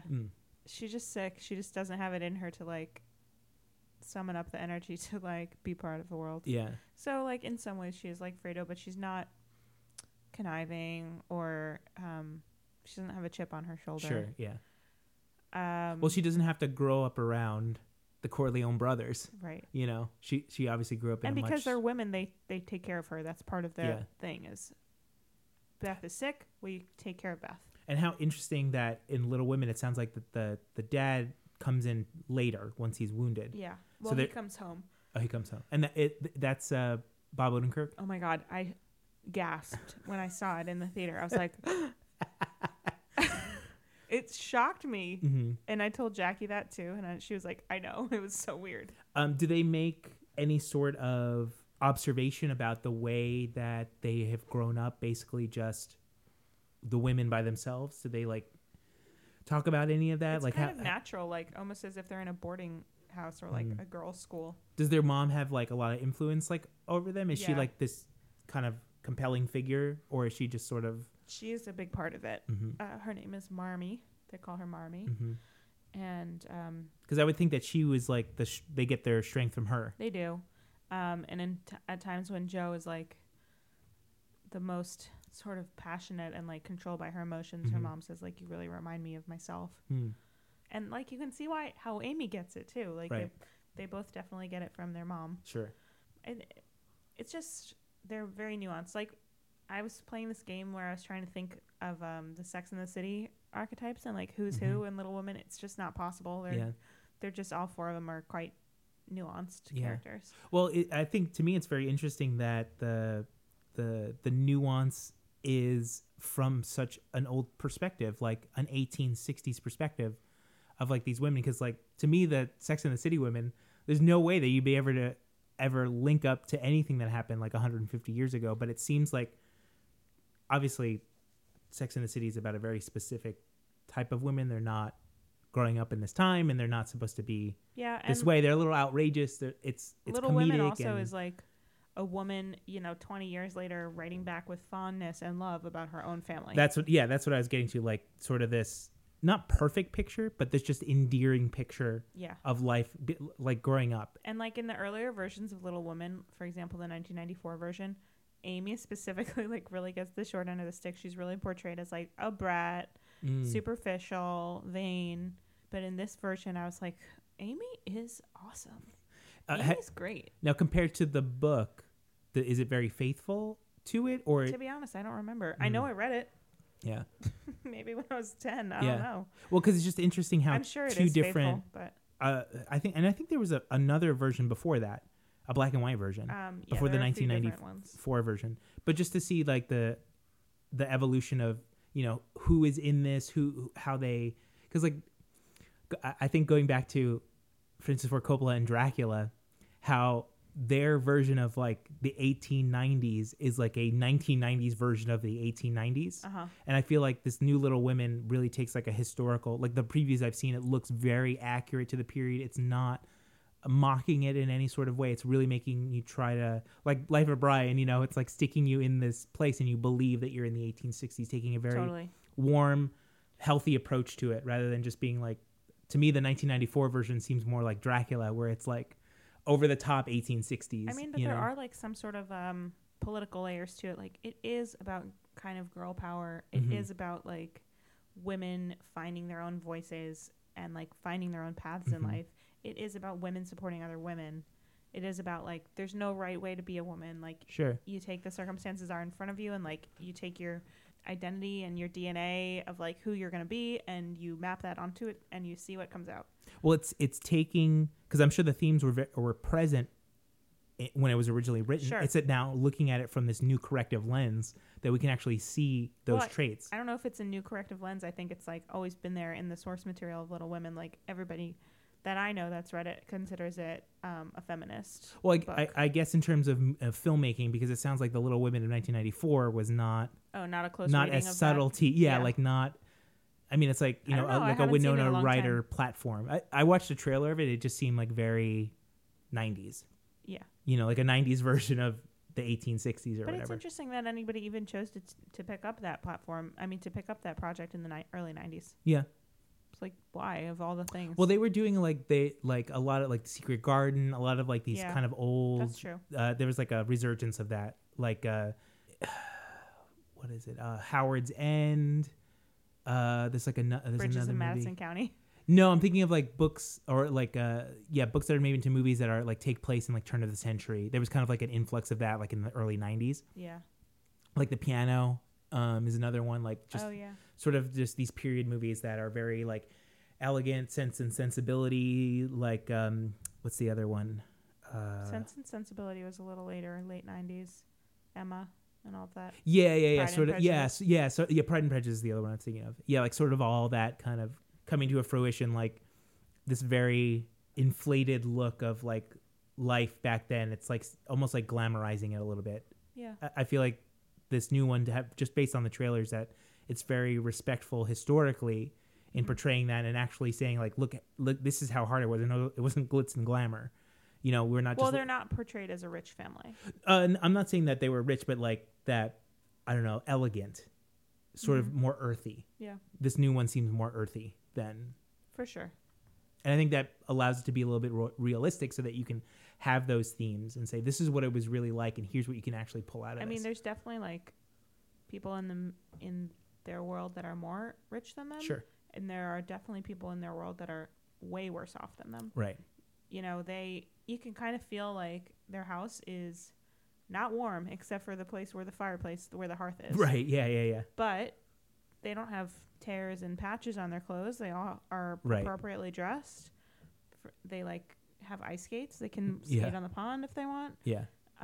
They have, normal food every day, but they have a cook that lives with them. Okay. And on Christmas, they do have like a Christmas feast. And they end up bringing the Christmas feast to these other poor people because like those people don't have anything. Right. So like they're upper middle class, Sure. let's call them. But they're not rich. Right. Also, they like don't seem. I don't know how they have their money. The father's like a pastor in the war. Interesting. Yeah. So like they don't have that much money. Oh, he's a military chaplain. Yeah. Oh, cool. Mm-hmm. Interesting. There's a strong sense of morality in their family as well. Yeah, yeah. Protestant, Lutheran, Baptist. What kind of I've- religion are they? I have no idea. I don't know. I'm just trying to think. Going back to The Wicker Man, sort of like how the character is very much influenced by his religion. If that like sort of affected, it seems like the sisters are like above that in a Yeah. way that they may be quote unquote God fearing, but they're their own person. They don't allow like the religion to sort of guide them. I was just thinking if you were to map the March sisters on any archetype, it's maybe like the seasons. Oh, interesting. Like Okay. okay, so Meg, the eldest, is summer. Joe is fall for sure, fiery Joe. Beth is winter, and Amy is spring for Mhm. sure. And like you can whatever you think about those seasons are like, I think pretty accurate to those characters. Mm-hmm. That's all. And all the brothers in The Godfather are just the San Gennaro Festival. One's a Zeppeli. Well, so given all the descriptions of how I said the March sisters, who do you think is closely related to who? I know it's not an exact, Well, Beth is Fredo. Joe is Michael. but she's fiery though. Yeah, but Michael is too. Michael holds a grudge. And Joe is the one that's closest with Laurie. That's why I'm thinking like, yeah, it's true. Joe holds a grudge, but Yeah, Michael can't let anything go. And I say that Amy is like Tom because Tom sort of plays into the system, but he's comfortable sliding into the family and being whatever the family like needs him to be, but also being able to walk in the real world I would say as like a civilian, I was thinking that Tom would be more like Laurie. the neighbor. Yeah, he's like I don't know really enough adopted into the family. Yeah, I don't know enough about him He's to just make an that. orphan, and he's rich. Yeah. Well, I guess the thing is that the Sopranos, the Corleone family has 5 members. Yeah. So does the March family, 4 sisters and Laurie. Oh, okay. You're talking about Connie too, right? Yeah. Because that like I'm just thinking of the brothers. Yeah. Yeah. I don't think Connie's like any of them, No, she's to not. be honest. I think Connie's more of an outsider. And who's the honestly. older sister in Little Women? What's her name? Meg. Meg. Shut up, Meg. Laurie is kind of like Tom. Yeah. Do you think Meg is more like their mom, like the Corleone mom? Nah, I don't know. No? She's like, she does participate in the fun of the sisters. Yeah. But she's not, like- married and she's outside the family? Not till later. Oh, okay. Gotcha. They're all like the same age. Gotcha. I Yeah, think in the they beginning of the don't- book they're like, I don't know, probably 17, 16, 15, 14, something like Oh, that. okay. Yeah, they don't sync up. Not that I thought that they would, but just how interesting how the dynamic between, because like obviously like introduce crime into Little Women and like it's like a different story. Totally. But and that's what shapes like the sort of the archetypes of the Corleone family is that they have to be in the world of organized crime. They have to be one of those traits because you can't just lay down for all your enemies. Right. You can't survive unless Exactly. you pick one way to be. Yeah. I think that that's kind of the same way as Little Women too. You can't survive unless you pick one way to be, Yeah. and they all pick a different way. Sure. Yeah. There's more than one way to complete the maze. Some of the ways are more successful than others. Sure. But you have to pick one. Yeah. And you're sort of stuck with it. Yeah. Sometimes because like even though in the Godfather there's like these arcs, it really doesn't work out for anybody. Yeah. I mean, Michael, as soon as he gets back from the war, it's only tragedy. Yeah. There's no happiness for Michael. He's not a happy character, Right. even though in the first movie you like him because you're like, yeah, you kill Sollozzo and you kill McCluskey because they shot your father. You do it. You come back and you smite your enemies and you take control of the family because that's what your dad would have done. And in 2, you're like, Michael, what are you doing? Stop this. You've taken this way too far. Yeah. Because like even rewatching 2, I never really felt sorry for Fredo until I rewatched it. Mm-hmm. Just even though Fredo is the one who turns against Michael, that all Michael had to do was forgive him because his father would have. Yeah. He would have said, "You're my son and I forgive you." Even Sonny would have forgiven him. Yeah. But that's why Michael's such an interesting character is because he does what we wouldn't do.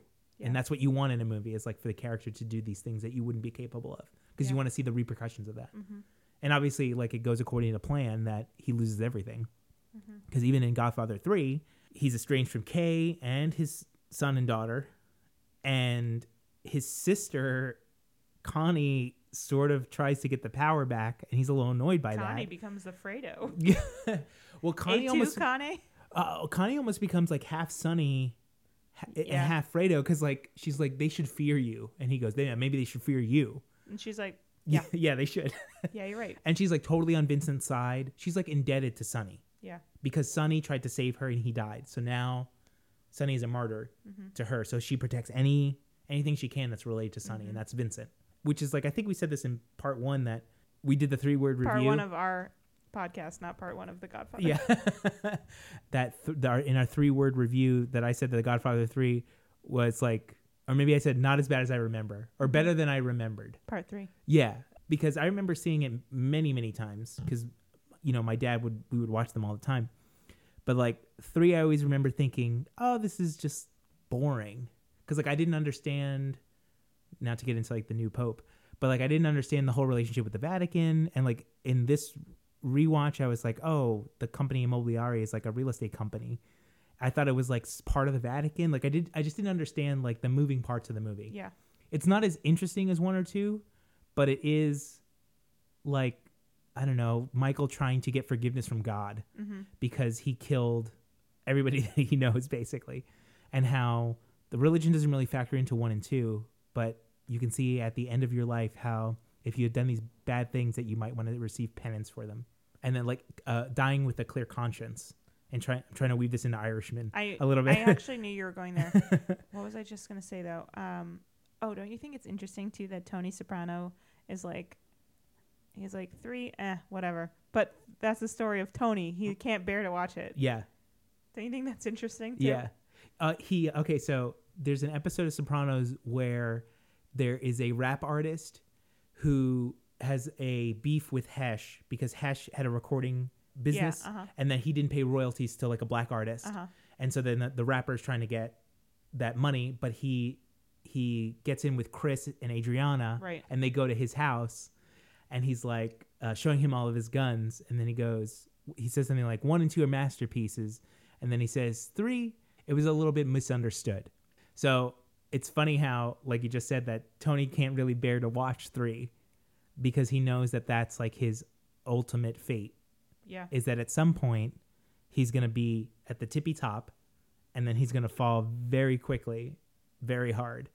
And then he could possibly, it's interesting because the last shot of The Sopranos before it's Tony's face, the shot before that is Meadow walking into like the restaurant. And at the end of Godfather 3, it's his daughter that dies, and how like he's fearful that whoever's going to walk through that door is going to kill him. And the last thing he sees is like his daughter. And in Godfather 3, like all of this hubris that he's pulled back into this mob life ends with the death of his daughter. Yeah. And I don't know if that's like some sort of I'm sure connection to I'm sure that it or is. whatever, but repair. She's finally he's trying to repair the relationship between him and his daughter, and he ends up like sort of ruining it because he won't let his daughter be with Vincent, even though they have like a weird like incestuous relationship. He's like, you can't do that, and then she gets mad at him. So it's like none of the pieces of his life he can actually like reconcile. He wants to reconcile everything before he dies so that he can die with a clear conscience, and then like nothing again goes his way, because like he's just set up another cycle of violence, because like Vincent is now the godfather of the Corleone family, so, and he's a hothead. Yeah. And like just because he's like doing these business deals, now all these people are after him. So it's just, I thought that was interesting, another layer to the movie that I didn't see like the 10 other times that I watched it, because I was just too young or just not analytical enough to understand it. It's not as good as 1 or 2, but I think it's actually a pretty good movie on its own, like when viewed on its own. I agree with that.